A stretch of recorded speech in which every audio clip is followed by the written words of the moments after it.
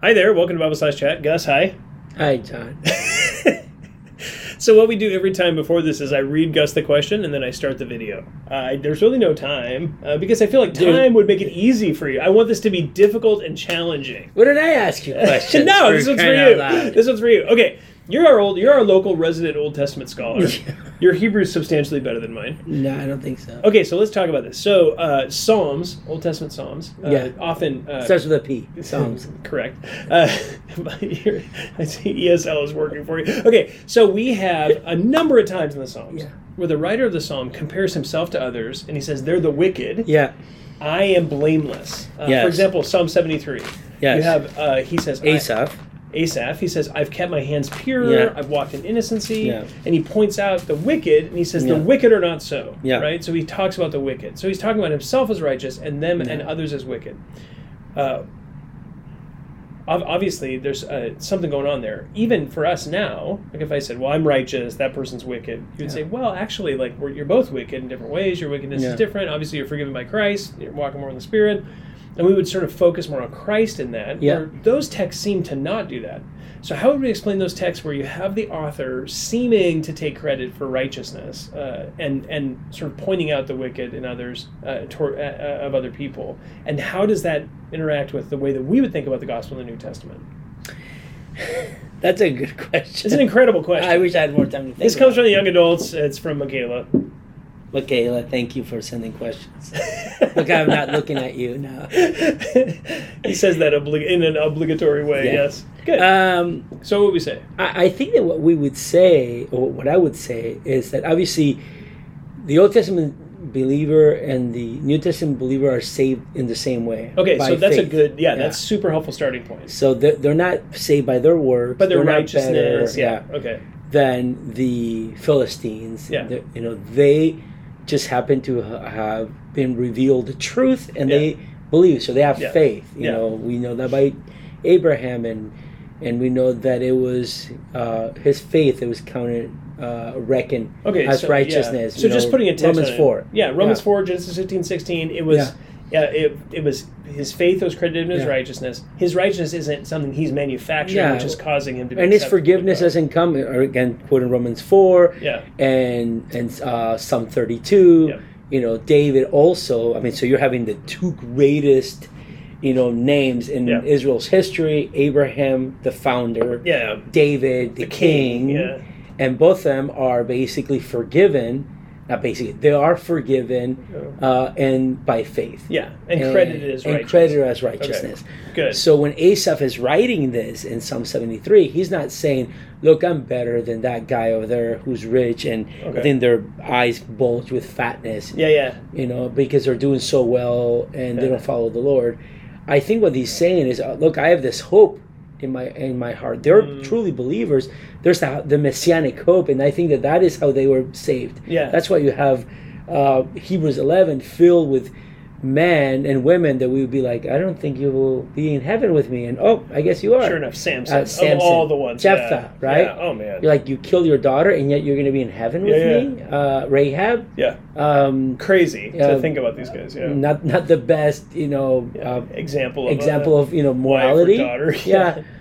And yet she will be in heaven with us, along with Samson and Jephthah. And I think all of it is because of faith. Right. That's what Hebrews 11 says, that these men and women, they had faith, and not just in like, I hope things get better, but they had faith in Christ, in a coming Christ, in a coming Messiah, and the coming Messiah who will come and actually establish his kingdom. That messianic king. That just brings to mind like Galatians 3:8, where it says, foreseeing that the Gentiles would be justified by faith. It says the gospel was preached to Abraham beforehand, saying, and then he quotes the text about the Messiah. So you have messianic hope. Even Jesus says that, right? Abraham saw my day and rejoiced. And the Pharisees were elated to hear that, right? They loved that. I think they hated that more than anything Jesus said. It's like, what? You're not even 30. You're not even 40, they tell him. And you say, Abraham? And then he tells them, before Abraham was, I am. So that made him even happier. Hearing, it's those little things. does it? So the righteousness there. So they're justified by faith. They're standing just like God is the same, exactly the same. Us. And we have multiple texts that tell us that. Romans 4, Galatians 3, all those texts. So when he says righteousness, does the Old Testament theocratic economy come into place, like the Mosaic Law? Is it that they're in a sense they are keeping the Mosaic Law? Yeah, but they're keeping it by faith differently that a lot of people that were keeping it outwardly, right? Yeah. These people are keeping it by faith, knowing that it's impossible for them to be. Yeah, and even Asaph says, I'm glad you brought that up. He says that he actually started thinking, you know what, I'm just going to do what they do. Yeah. And then he said, when I pondered to understand them, it was troublesome in my sight until I came to the sanctuary of God. Then I perceived their end. Yeah. Meaning, he didn't just come to church and he was, or the temple, in this case, probably the tabernacle or the temple. Yeah. Depends who you think Asaph was. Let's say the temple. He didn't just show up at the temple and say, well, all right, I guess things are going to go fine. Yeah. No, he actually met with God. Yeah. The temple was the meeting place for God and his people. So he meets with God, and he's like, oh yeah. Like I believe. I believe. And that kind of makes him, take that right turn. Yeah. Which causes him to then turn away from wickedness. Of course, and then drawing close to the Lord, saying, who am I having in heaven but you? And then he says, the nearness of God is my good. Yeah. He knows that's like the most important thing that he can do. Yeah. So we would say, yes, they're keeping the Mosaic Law.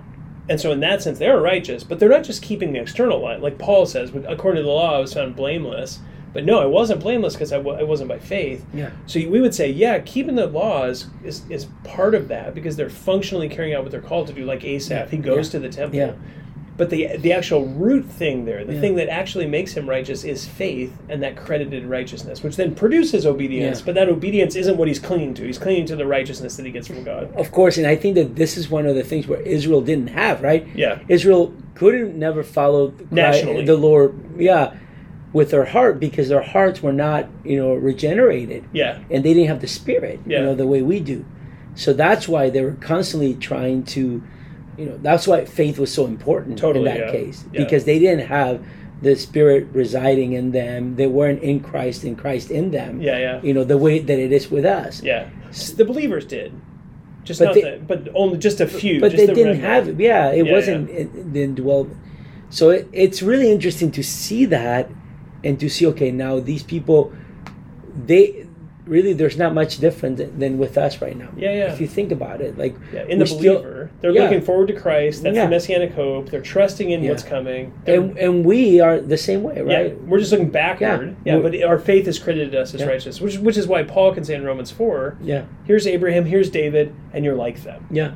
He actually links us together with them. Yeah, that's super helpful. That's awesome. Yeah. Cool. Very good. Thank you so much. All right. I hope that answers that question. That's a tough one as well. It is. Thank you, Michaela. We like to spring these on Gus just to see if his Old Testament knowledge is up to par. We are paying you after all. It might not be. Well, I hope that's helpful. You can always email us questions at info@faithbibleoc.org. Thanks so much.